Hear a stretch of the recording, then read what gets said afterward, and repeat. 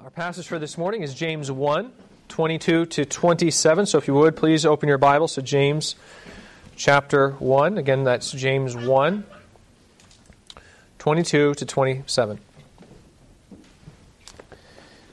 I don't know if you remember this or not, but a few months back when we were discussing God's purposes in trials, I told you that as of late I had been wrestling with a kind of anxiety. This seems to happen every so often. I'll start preparing for a particular passage, and as I'm trying to think through the implications of the passage, it seems like God will put some sort of obstacle or experience in my path that directly relates to the subject I'm about to preach on. Well, this happened in the fall as I was preparing to preach on trials. I'm getting ready to discuss how God uses suffering to sanctify us, how He'll even reveal our idols through the use of trials, and then all of a sudden, I find myself struggling with a kind of hypochondria. I'm still not entirely sure where that whole episode came from. There wasn't anything externally that seemed to cause it, and I'm over it now, by the way, for the most part. It hasn't really bothered me for a couple months. But at the time, I used this as an illustration of how God reveals our idols through trials. I said He doesn't cause us to sin, but He will occasionally use trials to uncover our sin. And I said that in this instance, I was learning how I had been placing my hope in my physical strength rather than in heaven. Now again, at the time, there was nothing happening externally to cause this anxiety, at least nothing major. A mole that I had for years, in my mind, now became stage 4 melanoma. An abrupt increase in migraine headaches was most certainly the result of a silent brain tumor, that sort of thing. There was no consistency of symptoms from one month to the next other than my paranoia, my sin. Well, one day that suddenly changed. Emily comes home from the gym, and after hearing me talk about this stuff for a couple months, she says, I think we should look into purchasing some cancer insurance for you. You see, a large part of the reason why I'm so paranoid about my health is because my family has a long history of really weird cancers on both sides. So Emily comes home from the gym, and finally she's agreeing with me. She says, you're probably right. It probably isn't a matter of if you'll get cancer, but when. I figure, it won't be for another 10 or 20 years, but either way, it'd probably be wise to look into getting cancer insurance. So we're talking about this, and as we're talking about it, believe it or not, I feel a lump in my calf about the size of a golf ball, and it feels like it's attached to my bone. It's not moving. I have Emily check it out, and she agrees. She says, yeah, it's pretty weird. That's not normal, and I should probably go to the doctor and get it checked out. Now, I should have you know, if Emily says that something's wrong with me, that's when I really start to panic, because she's the one that usually tells me that I'm imagining things, okay? So as you can expect, I'm panicking by this point. Up to this point, there wasn't any real symptoms to indicate that there was anything wrong with me. I could at least tell myself then that my concerns were imaginary. But now there was a very real and very scary lump in my leg. I go to the doctor the next day. The doctor feels the lump. And he feels it and he goes, huh. Now, I don't know about you, but I don't really feel very good when the doctor feels something on my body and just goes, huh. Like, that's weird. I'm not really sure what that is. That's not a comforting reaction, right? When the doctor's confused by your body. He's moving my leg and he's asking me, he's like, you're sure that doesn't hurt? I tell him, no, not at all. And finally he says, well, I don't think it's anything major, but there's definitely something there, so we better get it checked out. And he orders a CAT scan. And now, again, I'm really panicking. It's level 10 alert at this point. I know the doctor said that there probably wasn't anything major, but come on, I've been through this sort of thing before. I know they'll just say that to keep the patient calm until the tests come in. Even if they do think it's major, they won't say that, right, until there's tests to prove it. So I get the CAT scan done on Friday. I'm told the results won't come in until Monday, and I'm on pins and needles the whole weekend. I'm doing all this research about all the different types of bone cancers that can occur in the fibula, which, by the way, there aren't many. It's weird to have a tumor on your fibula. In fact, there are only two main types that will occur. One's called an osteochondroma. That's a benign tumor. The other is an osteosarcoma, which is malignant. So I'm thinking this is it. My genetics have finally caught up to me. This is my weird cancer. I'm learning about how to treat osteosarcoma and about the operations they do to remove part of the fibula and all that. I'm remembering the chemotherapy sessions that my mom went through. My mom had appendix cancer. She died of appendix cancer. Again, weird cancers. And I'm remembering that and how she was sick all the time. And I'm bracing myself for that sort of a future. Monday comes and goes, and there's no phone call from the doctor. I'm thinking, that's it. Something's got to be wrong. They're discussing a treatment plan or something like that. That's why they haven't gotten back to me. Tuesday rolls around. My phone rings. I check my phone. It's the doctor's phone number. I take a deep breath, and I answer. Hello? Yes, am I speaking with Ryan Jokey? And it isn't the doctor's voice on the other side of the line. It's the office receptionist. It is. I answer. Hi, this is the receptionist over at Dr. Hafner's office, and here it comes. I'm thinking they want me to schedule an appointment to talk about treatment plans. And then she says, the doctor wanted me to call to inform you that you have a benign bone condition. A benign bone condition, I say. Yes? So is that it? Do you need me to come into the office or anything like that? No, she says. Okay, thank you. And I hang up. And that was that. And by the way, that, ladies and gentlemen, was how God helped me work through my hypochondria. Through that whole episode, He helped me see that, as Jesus says, worrying, right, will not add a single hour to my life, nor, for that matter, will it necessarily take one away. It's all in His hands.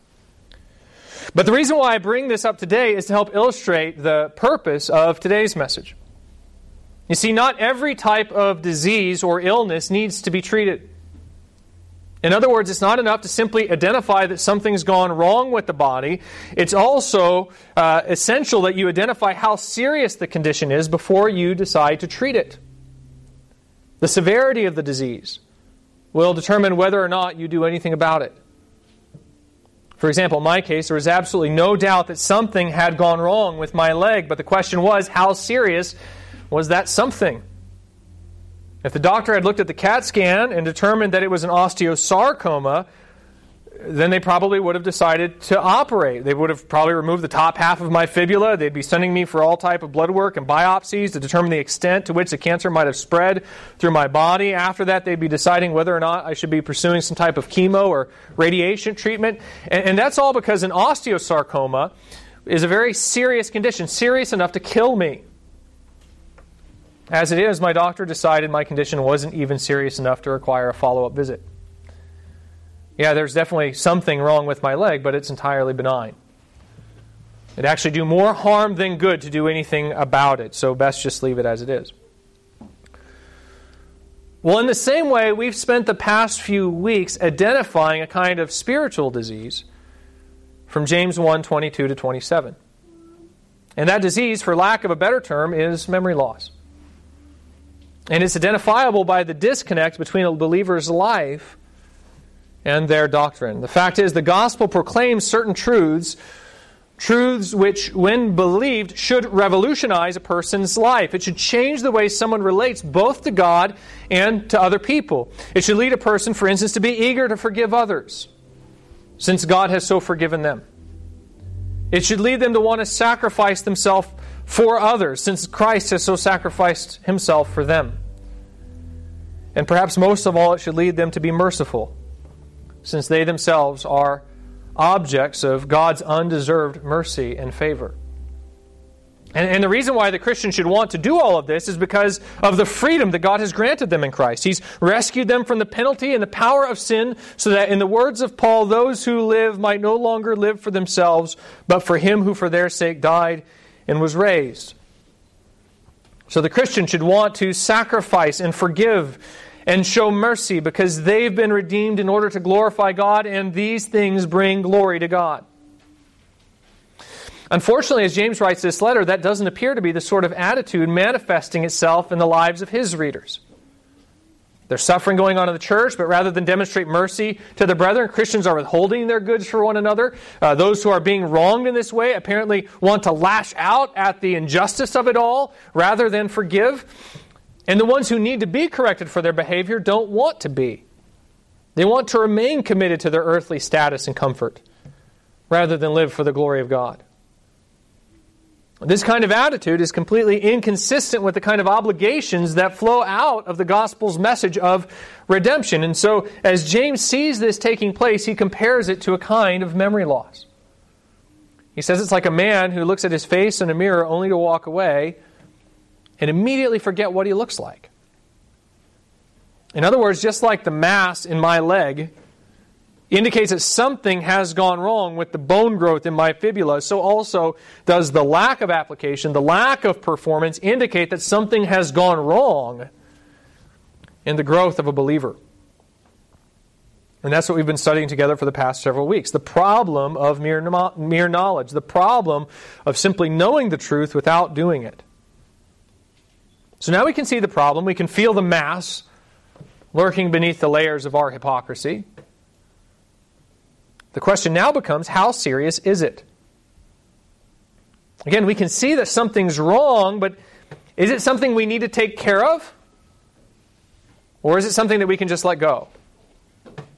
Is this a benign sort of tumor, or is it more threatening than that? That's the question that we're going to look at this morning as we now turn our attention to the result of mere knowledge. James has already helped us see the problem of mere knowledge, the problem with knowledge that's inherently inconsistent. The problem with it is that it's inherently inconsistent with the proper understanding of the gospel. So now what's the result? How serious is this thing? Do we need to get it treated? Let's see what James says in James 1, 22 to 27. Let's read the passage in its context, starting in verse 19. James says, "Know this, my beloved brothers, let every person be quick to hear, slow to speak, slow to anger. For the anger of man does not produce the righteousness of God. Therefore put away all filthiness and rampant wickedness, and receive with meekness the implanted word, which is able to save your souls. But be doers of the word, and not hearers only, deceiving yourselves. For if anyone is a hearer of the word and not a doer, he is like a man who looks intently at his natural face in a mirror.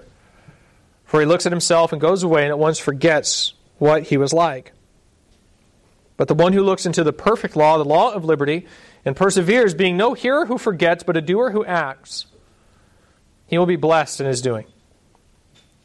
If anyone thinks he is religious and does not bridle his tongue, but deceives his heart, this person's religion is worthless.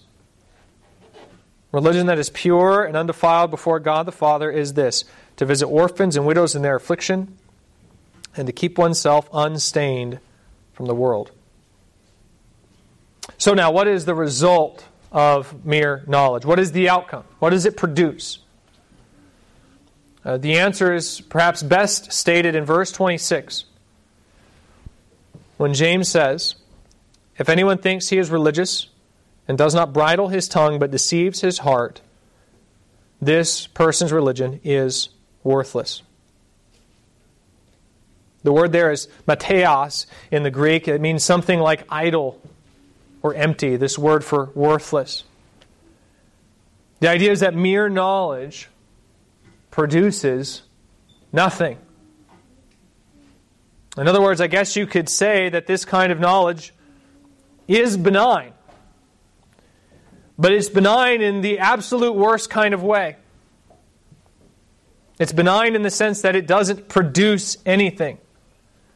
But the problem is that it's supposed to do something. If I could jump back to an analogy that I used a couple weeks ago, James is essentially saying that this kind of knowledge is like a placebo. It's a sugar pill that doesn't have any real medicinal effect. And that's actually what makes it so dangerous.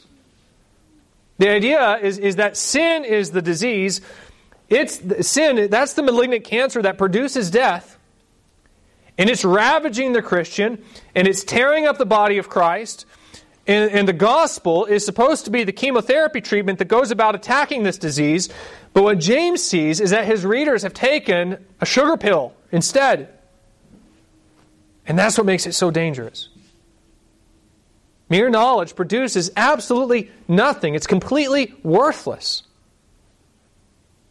So what does James mean by this statement? In what way is mere knowledge worthless? Or to frame it still another way, what kind of outcomes are we supposed to expect through the acquisition and application of the gospel, which aren't happening when we fail to apply it? I mean, that's a valid question, isn't it? Like if this is a medicine that we're taking that's supposed to treat the bone tumor, then what's going to be the consequence if we fail to get it treated properly? I'm sure that's a question you probably ask if the doctor got a CAT scan back and started urging you to seek treatment. You'd want to know, why? What's wrong with me? What's going to happen if I don't do anything? You wouldn't just want a diagnosis, you'd want the prognosis. You'd say, what are we looking at here? How serious is this thing? Because the answer to that question would let you know the urgency of the treatment. It would let you know the kind of intensity that you need to take in treating it. It's the same here. How serious is this problem? If we don't get rid of this, the placebo and start taking the real thing, then what's going to happen to us? The answer to that question should tell us how urgent we need to be in getting the problem taken care of. And to that question, I think James would offer, at least 4 different answers. 4 different answers. In other words, I don't think he has just a single application in mind here when he says that this kind of religion is worthless. I think he's using a broad term, and he's using it because he means it broadly. There are several senses in which this kind of religion is worthless. And we can see this from the surrounding context of this passage. So in what way is mere knowledge worthless? Once again, I think James would provide at least 4 different answers to this question. And the first answer is this. Answer number 1, mere knowledge will not resolve the problems that so often face the church. Mere knowledge will not resolve the problems that so often face the church.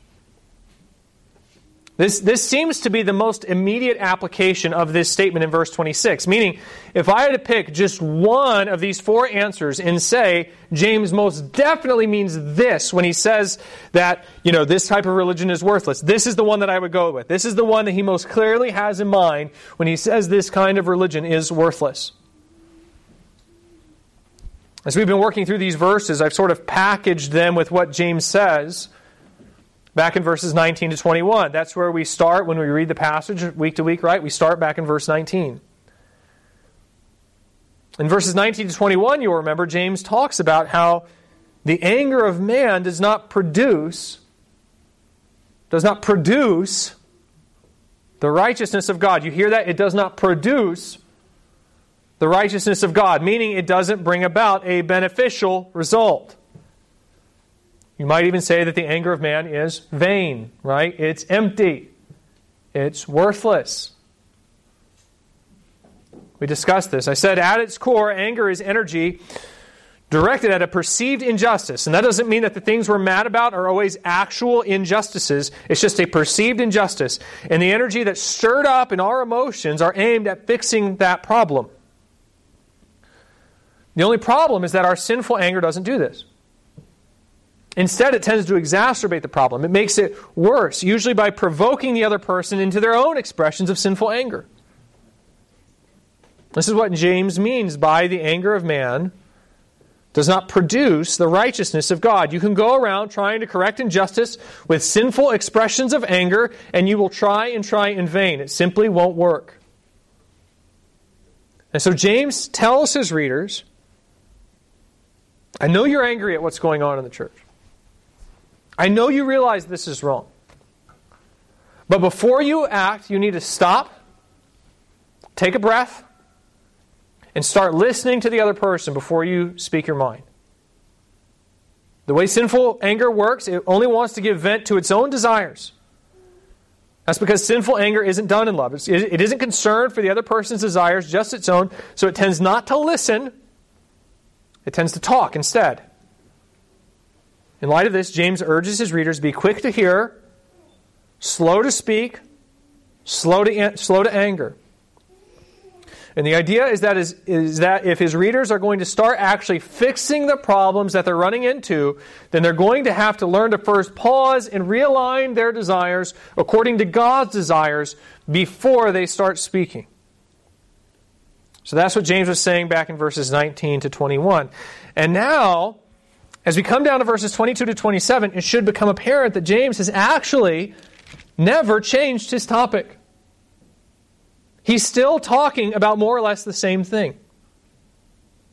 Take the way he starts off verse 22. He says, but, meaning he's about to contrast what he's about to say with what he just said. So he's not entirely changing topics, just adding some specificity to it. Be quick to hear, slow to speak, slow to anger, but. And then he says, be doers of the word, and not hearers only, deceiving yourselves. You see what James is doing there? He says, be quick to hear, but don't just hear. You guys see that? He just said, be quick to hear, slow to speak, slow to anger. Another, he's telling his readers, slow down, don't act too quickly. And the danger in that admonition is that it can lead his readers to be spiritually inert. Remember, there are actual sins taking place in the church. Sins that need to be addressed. So what's going to happen to the church if no one ever speaks up to address those sins? What's going to happen if everyone is suddenly too polite to ever dig into someone else's spiritual life and say, hey, you need to shape up. What you're doing here isn't Christian. You probably already know the answer to that, right? What happens when everyone is actually, quote, too nice to address other people's sins? The church ends up filled with hypocrites, doesn't it? I mean, yeah, people may get along, but they won't grow that way. That's the danger in James' admonition. It can be taken to mean, don't talk about each other's sin. And that's not what James means at all. He's not saying, don't speak the truth to one another. He's just telling them, speak it in love. It's the love part that's missing. It's like what Paul says in Colossians 4:6 when he writes, let your speech always be gracious, seasoned with salt, so that you may know how you ought to answer each person. In the Old Testament, salt was used as a purifying agent. What Paul is saying there is, he isn't saying don't speak. He's saying before you speak, let your speech be purified, so that when you do speak, it's done in wisdom. That's the same sort of thing that James is after. And so now he balances his admonition to be quick to hear and slow to act by saying, but be sure that you do eventually act. Don't just pause to realign your thoughts with Scripture, act on it. And when someone confronts you, don't just hold your tongue and hear what they have to say. No, receive their correction and actually act on it. This last point of emphasis is brought out most clearly in verse 26. When James says, if anyone thinks he is religious and does not bridle his tongue, but deceives his heart, this person's religion is worthless. That goes back to verses 19 to 21. It would seem that James is envisioning a situation where Christians are bringing the law of liberty before one another. They're confronting one another with the word over their behavior. And some, dare I say perhaps even most, they're not receiving that correction. They're just getting angry and lashing out at the people who are trying to help them by reminding them of their identity in Christ. James responds to this by saying, listen, the one who doesn't do all that the gospel demands is like a man who forgets who he is. So the one who refuses to receive this correction, the one who chooses instead to deceive himself by turning that correction down, his religion is worthless. Can you guys see that? Can you follow that? Verse 26 is actually the key verse in unlocking the meaning of this entire section. You might just think that when James is talking about being a doer of the word and not a hearer only, that he just means that generally. Like he's just trying to tell us, you need to apply the Scripture. But it's not as simple as that. When he says, be doers of the word and not hearers only, deceiving yourselves, back in verse 22, and then repeats this same sort of language down in verse 26. If anyone thinks he is religious and does not bridle his tongue, but again, deceives his heart, it becomes apparent he's not just saying, apply the Scripture. Rather, he's telling his readers, receive correction. Believers are confronting one another with the gospel. They're holding up the law of liberty like a mirror and saying to the other person, how can you act this way? Can't you see who you are? Can't you see what God has called you to be? And those who are being corrected are lashing out in anger. They don't want to hear that correction. And James says that when they're doing that, they're deceiving themselves. Again, they're causing themselves to forget who they are when they shut down that correction. And he says that this kind of religion, the kind that refuses to be corrected so that the person can persist in their sin, he says that kind of religion is worthless. That's the main emphasis here. Verse 26 actually unlocks the flow of this entire passage. In fact, I'll tell you, the more I've wrestled with what James is doing down here in verses 22 to 27, and what he's saying in verse 26 in particular, actually the more I realize I've made a bit of a mistake. Back when we were in verses 19 to 21, I spoke as if the person who needs to be slow to speak is the one doing the correcting. And the more I thought about it, the more I realized that James is probably primarily speaking to the one who is receiving the correction here. Now, to be clear, I think James does have both persons in mind. After all, back in verse 19, he does say, let every person be quick to hear, slow to speak, and slow to anger. So I do think he has the one doing the correcting in mind as well. And I think this will become particularly clear as we jump into chapter 3, when he talks about not many becoming teachers because of the kind of damage that an undisciplined tongue can do.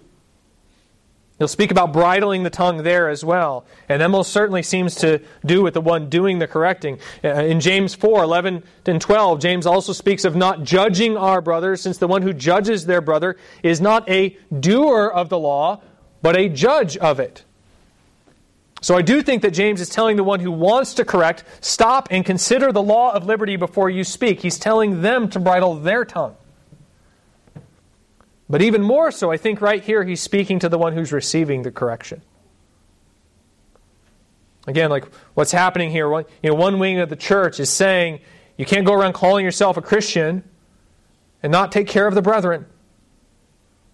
And the other wing, which is being corrected, wants to say back, well, that's not the gospel. The gospel says that I'm saved by grace through faith. You can't condemn me on the basis of my works. You can't tell me that there's a certain standard that I have to live by that would undermine the work of Christ. And James is saying to this latter group, no, your brothers are right. The way you're acting is inconsistent with the gospel. True religion is expressed in dedication to God and to the care of orphans and widows. And so if you're not going to receive that correction, you're deceiving yourselves. Now again, he's also telling the one doing the confronting, be careful in how you confront, but I'd say that primarily he's speaking to the one being confronted, and he's telling them and you, don't rush to defend yourself. Hold your tongue, and don't just restrain your anger, listen to them. Because they're right. If you do not do what the gospel proclaims, then you're deceiving yourself. Your so-called religion is worthless. I think this point is even emphasized when James has to explain the meaning of true religion in verse 27. It's the person who's not practicing that standard that needs to bridle their tongue primarily. And that's the Christian who's being corrected with the law of liberty in this context. So again, can you see where I'm going here? The subject has not changed since verses 19 to 21. James is still talking about the right way to go about both giving and receiving correction. So now, let's recap, okay? What does James mean when he says that this kind of approach to religion, this failure to gaze into the law of liberty and then do what it says, is worthless? Once again, there are several implications of this idea, many of which I hope are already becoming apparent, but I think the chief implication, the main one that James has in mind, is that this kind of religion will not resolve the problems that are facing the church. Again, going back to verse 20, the anger of man does not produce the righteousness of God. That's what the teachers in this context are trying to achieve with their confronting. They see injustice and unrighteousness in the church, and they're trying to fix it with their ungodly correction. James says that the one who doesn't bridle his tongue, but deceives themselves, meaning the teacher who refuses to go and remember what the gospel says about both them and their brother before confronting them. He says that person's religion is worthless. It isn't going to achieve anything. See, the law of liberty proclaims that their brother is not condemned simply on the basis of their failure to love perfectly. After all, we all struggle to do that, do we not? So if the first would just take the time to reflect upon the law of liberty before correcting their brother, then they would be reminded of the fact that God is gracious to them in their sin. He showed them mercy when they did not deserve it. He forgave them, and He's also patient with them daily as He bears with them in their ongoing sin. When a person remembers those things, it should change the attitude they take when they go and correct someone else, shouldn't it? That's the whole point of the parable of the unforgiving servant in Matthew 19. The servant who has been forgiven the great and unpayable debt should most certainly, therefore, be gracious to their fellow servant and the very little debt that they owe. The gospel should soften the corrector's approach. It should make them come to correct with a spirit of gentleness, displaying mercy and grace to the one who's in sin, because that's the way they want God to deal with them in Christ. It will cause them to put the other person's concerns and well-being before their own, since that's what Christ has done for us. Well, it's that sort of attitude and correction that will actually draw out repentance. Not the first kind. Not the judgmental, self-righteous kind. That's only going to increase strife. Again, we've talked about this before. It's grace that heaps coals upon the heads of our persecutors. We read that today in Romans 12. When we come to people demanding that they consider our needs, when we come with sinful anger demanding justice for their sins, that only serves to provoke their anger as they see our unrighteousness. And so James says to the first person, you have to understand, if you don't do this, if you don't bridle your tongue and put on the gospel first, your religion is worthless. It's not going to solve anything. It will achieve nothing. It's worthless. And conversely, to the one receiving the correction, this same admonition applies. The gospel tells them that, yes, they need to care for their brethren with the same kind of sacrificial love that God has shown to them. It tells them that God has called them out of the world and set them apart for this purpose. And even more than this, it tells them that when they are confronted with sin and they're discovered to be in error, there's no reason to deny their error. Since the gospel says that if we confess our sins, He's faithful and just to forgive us our sins and to cleanse us from all unrighteousness. But if these second individuals fail to receive this sort of gospel correction that their brothers are offering them, if they do not separate themselves from the ungodly thinking that is causing them to forget these truths and ignore their brethren, then there's going to continue to be conflict in the church.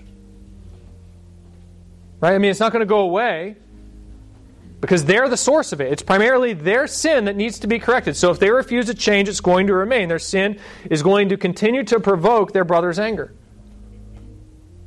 So this kind of religion, the type that hears the truth but does not do it, it's worthless in the sense that it will not solve the problems that so often face the church. This is so important, I think, for a church to hear what James is saying here. There are so many different kinds of conflicts that a church can face, because we don't have unity at the beginning of our faith. Part of the beauty of the gospel is that the church is made up of all different types of people from different backgrounds who are bound to see things differently. And then beyond this, the gospel tells us that we come out of the world as sinners whose indwelling sin causes us to sin against one another. We don't have unity at the beginning of our faith. But in Ephesians 4, Paul says that we grow into it as we speak the truth to one another in love. The body grows into maturity as we continually confront one another over our error and sin. Well, that building up process requires a great deal of grace on both ends. The one who speaks the truth needs to speak it in grace, just as the one who receives it needs to receive it in grace. Otherwise, the church is only going to tear itself apart as unloving counsel is hatefully rejected by the ones who need it. Knowledge is useful when it's administered and received in love. The church is gradually healed when that kind of communication is taking place. There's medicine in that kind of speech. And what produces this sort of communication process? It's the law of liberty. It's when we remember who we are in Christ that we will both correct and then also receive correction in love, and so grow into Christ-likeness.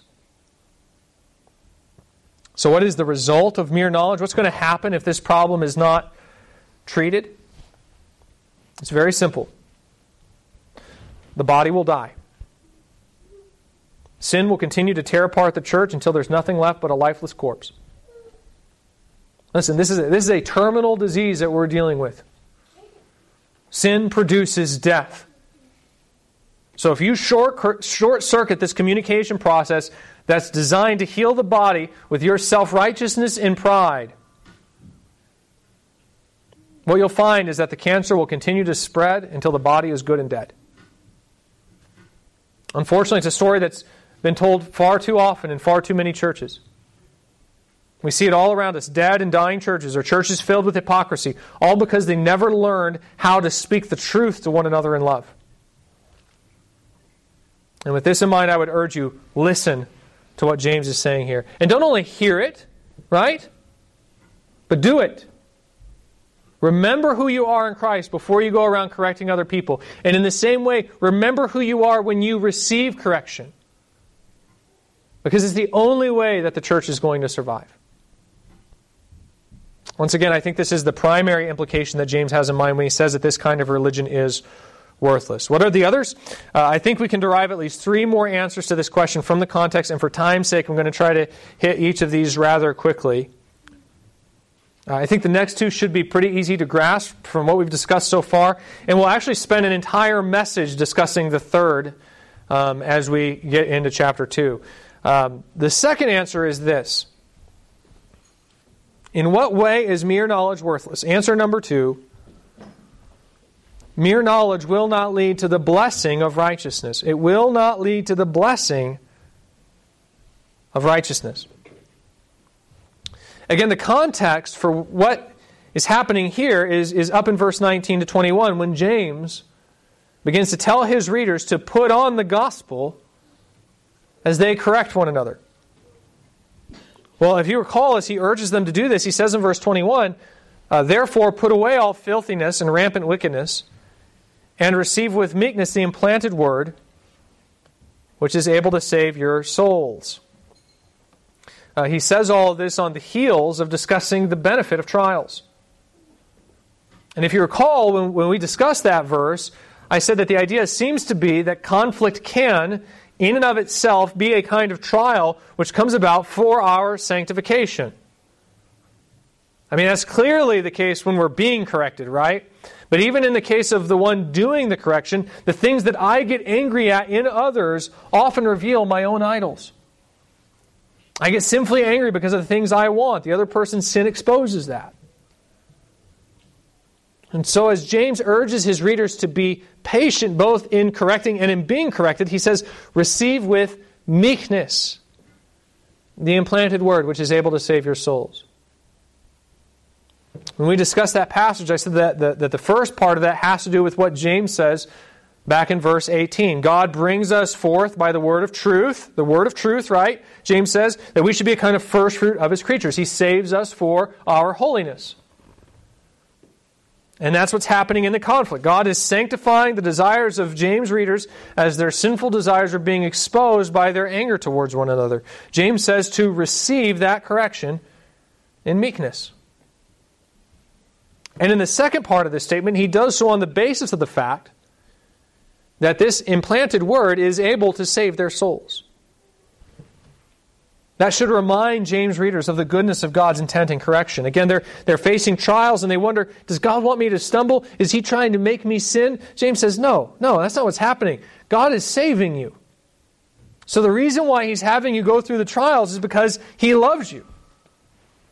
And this is true for the Christian. Paul says that God causes all things to come together for good, including trials, including conflicts, for good, for those who love God and are called according to His purpose. So when God exposes the sin of the Christian, He doesn't do it in order to harm the Christian, right? But to bless them. That's because there is blessing in righteousness. It's just like what I said last week. There are obligations that flow out of the gospel. This is a law of liberty that James is speaking of.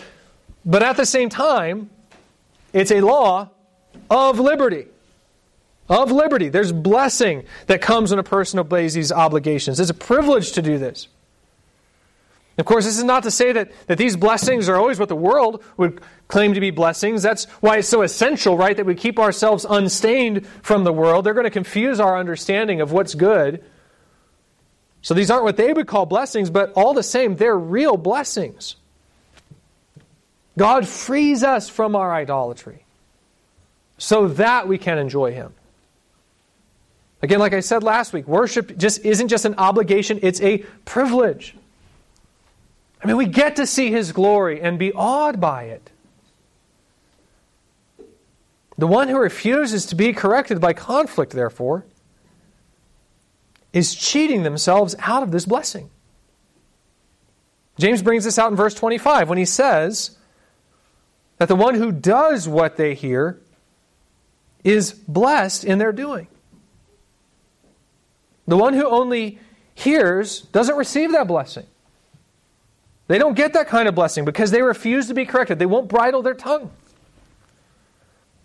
So then what are the consequences of this type of religion? What is the law of liberty supposed to do, once again, which it won't do if a person only hears it without acting on it? The answer is that they will not experience the blessing of righteousness. If I were to go back to our cancer analogy,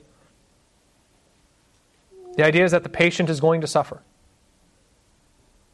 That's the problem with cancer, right? It doesn't just kill, but it often does so in a way that it produces incredible discomfort. Well, that's what happens to the person who dies in their sin. They don't just die. They die a painful death.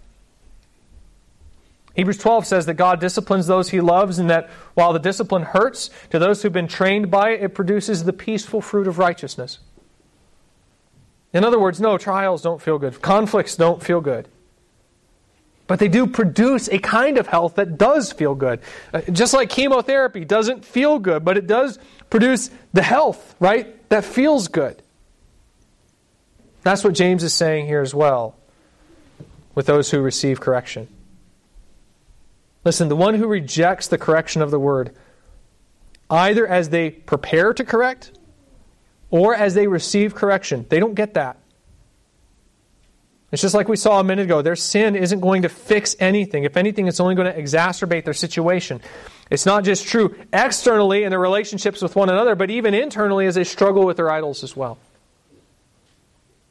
So the one who practices this kind of religion, their religion is worthless, in the sense that it will not bring them the blessing that comes with spiritual health.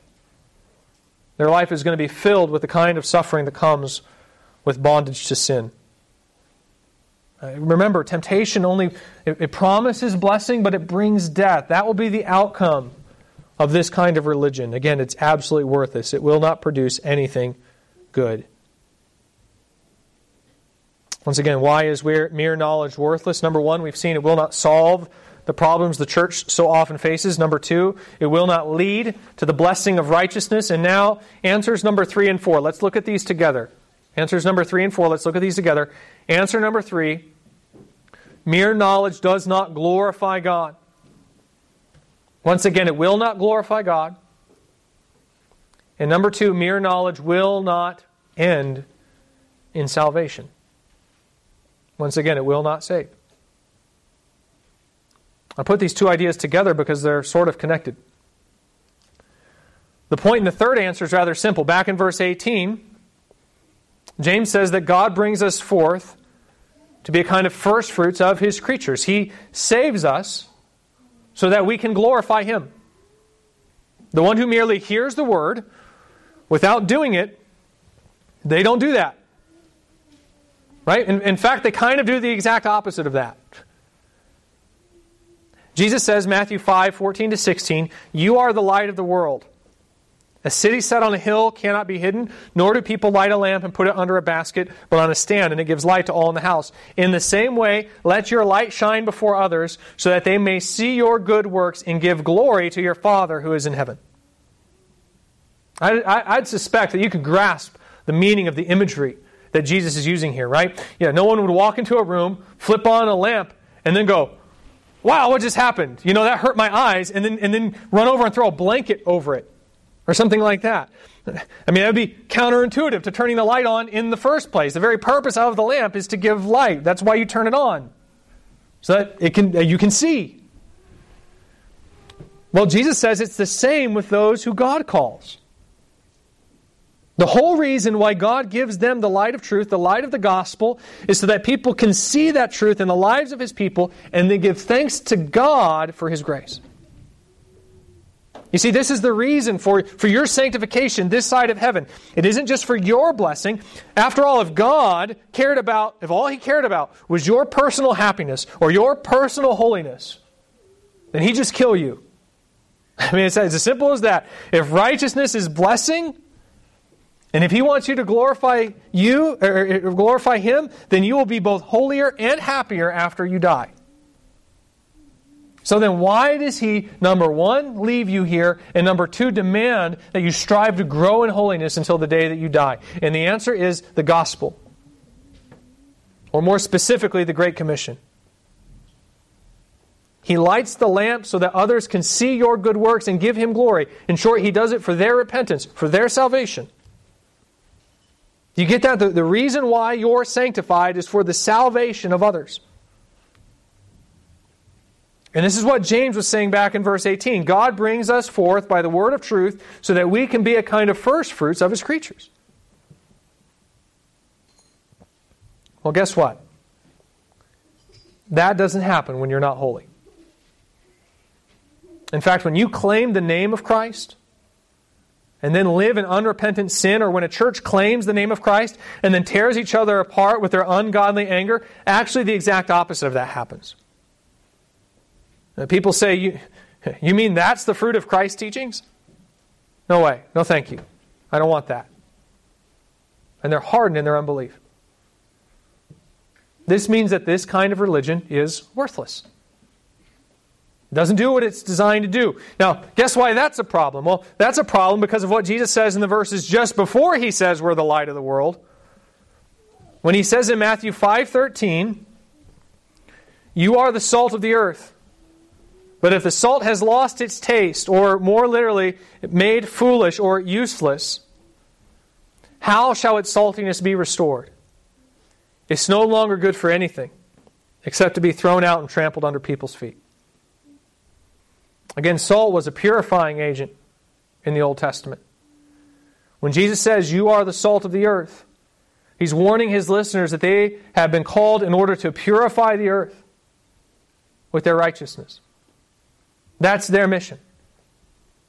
This was true of Israel first, who was called to be a kingdom of priests, and it's true of the church now as we've taken up the mantle of their original mission.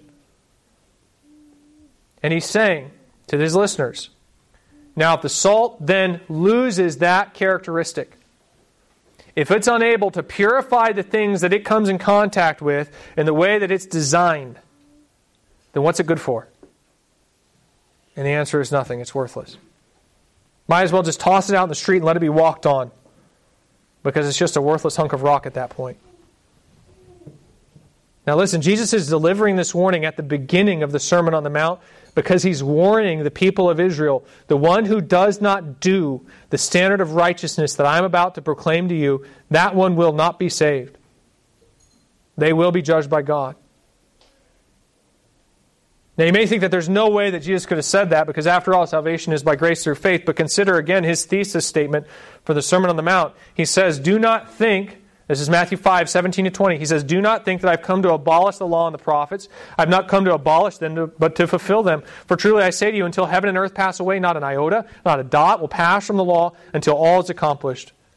He says, "Therefore whoever relaxes one of the least of these commandments and teaches others to do the same will be called least in the kingdom of heaven. But whoever does them and teaches them will be called great in the kingdom of heaven." And then he explains why. He says, "For I tell you, unless your righteousness exceeds that of the scribes and Pharisees, you will never enter the kingdom of heaven." See, Jesus taught a different standard of righteousness than what the scribes and Pharisees taught. He taught a standard of righteousness that's built, actually, upon the kind of grace and mercy that we seek from God. It's a standard of righteousness that James refers to as the law of liberty, or even the royal law. And some thought that what Jesus meant when he said this is that he was lowering the bar when he did this, because he wasn't as legally rigid as the law of Moses. Jesus says, actually, I'm not lowering the bar. I'm fulfilling it. This is the kind of righteousness that God was actually after when He gave you that law. And in case you think this means I'm soft on sin, let me be very clear here. The one who doesn't fulfill this standard of righteousness, they're not entering my kingdom. As he concludes his message, Jesus then hammers this point home over and over again. He says, Matthew 7:15-27. I just want to read it to you. If you want to turn there, you can read it along with me. Matthew 7:15-27. He's wrapping up this sermon. And listen to this. He says, "Beware of false prophets who come to you in sheep's clothing, but inwardly are ravenous wolves. You will recognize them by their fruits. Are grapes gathered from thorn bushes or figs from thistles? So every healthy tree bears good fruit, but the diseased tree bears bad fruit. A healthy tree cannot bear bad fruit, nor can a diseased tree bear good fruit. Every tree that does not bear good fruit is cut down and thrown into the fire. Thus you will recognize them by their fruits." He says, "Not everyone who says to me, 'Lord, Lord,' will enter the kingdom of heaven, but the one who does the will of my Father who's in heaven. On that day many will say to me, 'Lord, Lord, did we not prophesy in your name and cast out demons in your name and do many mighty works in your name?' And then I will declare to them, 'I never knew you. Depart from me, you workers of lawlessness.'" He says, "Everyone who then hears these words of mine," think about this, "whoever hears these words of mine and does them will be like a wise man who built his house on the rock. And the rain fell, and the floods came, and the winds blew and beat on that house, but it did not fall because it had been founded on the rock.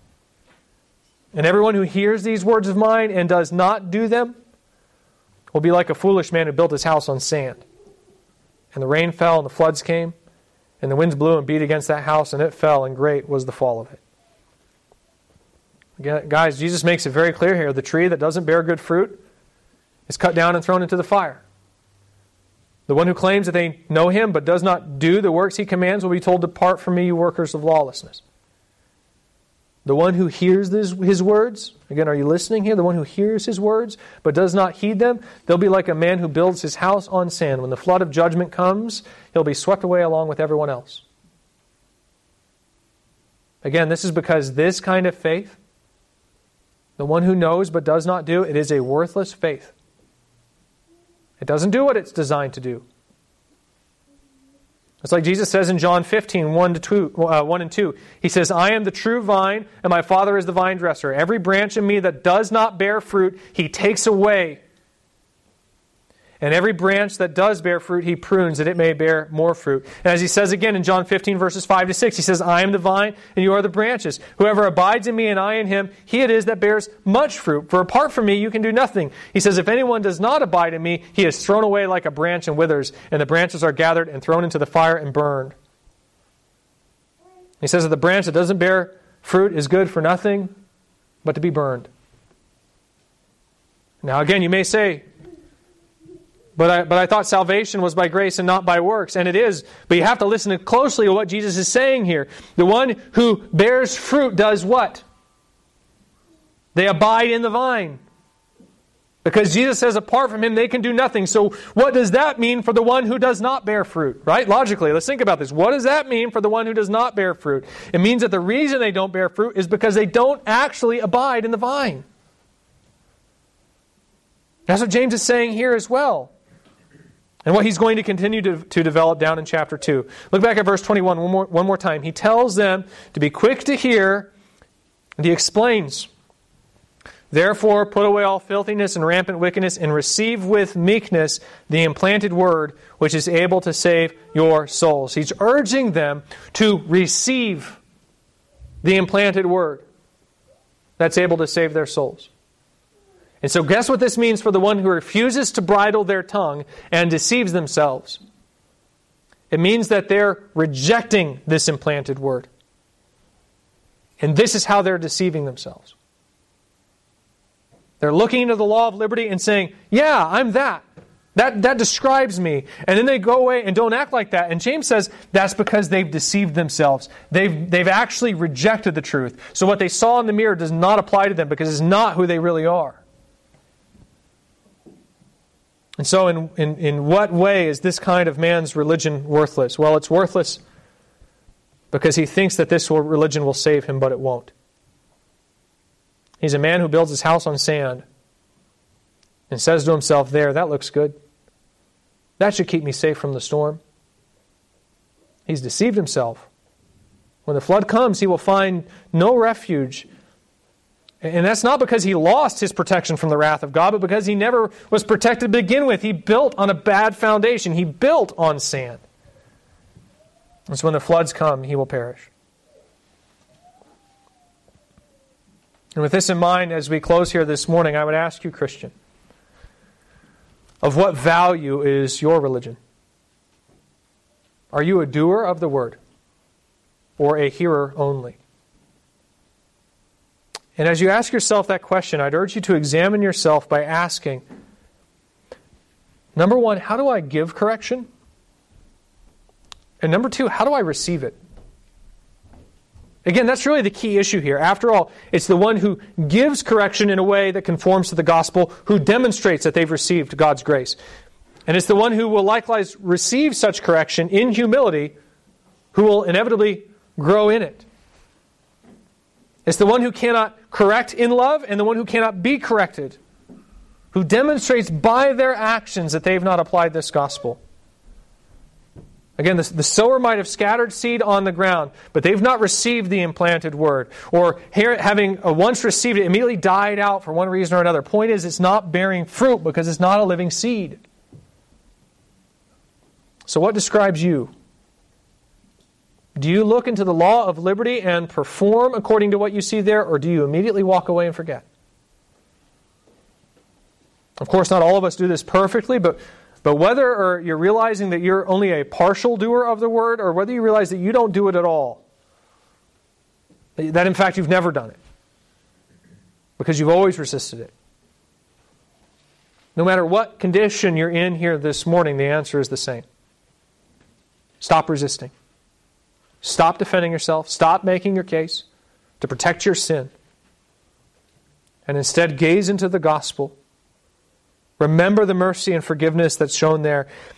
And then receive the correction and the blessing that is to be found in Christ. Mere knowledge will not solve the problems that confront the church. It will not lead you into the blessing of righteousness. It will not glorify God, and it most certainly will not save your soul. Sin is a cancer. And the only thing that can stop it is the gospel of Jesus Christ. So put away all filthiness and rampant wickedness and receive with meekness the implanted word, which is able to save your souls. Let's pray.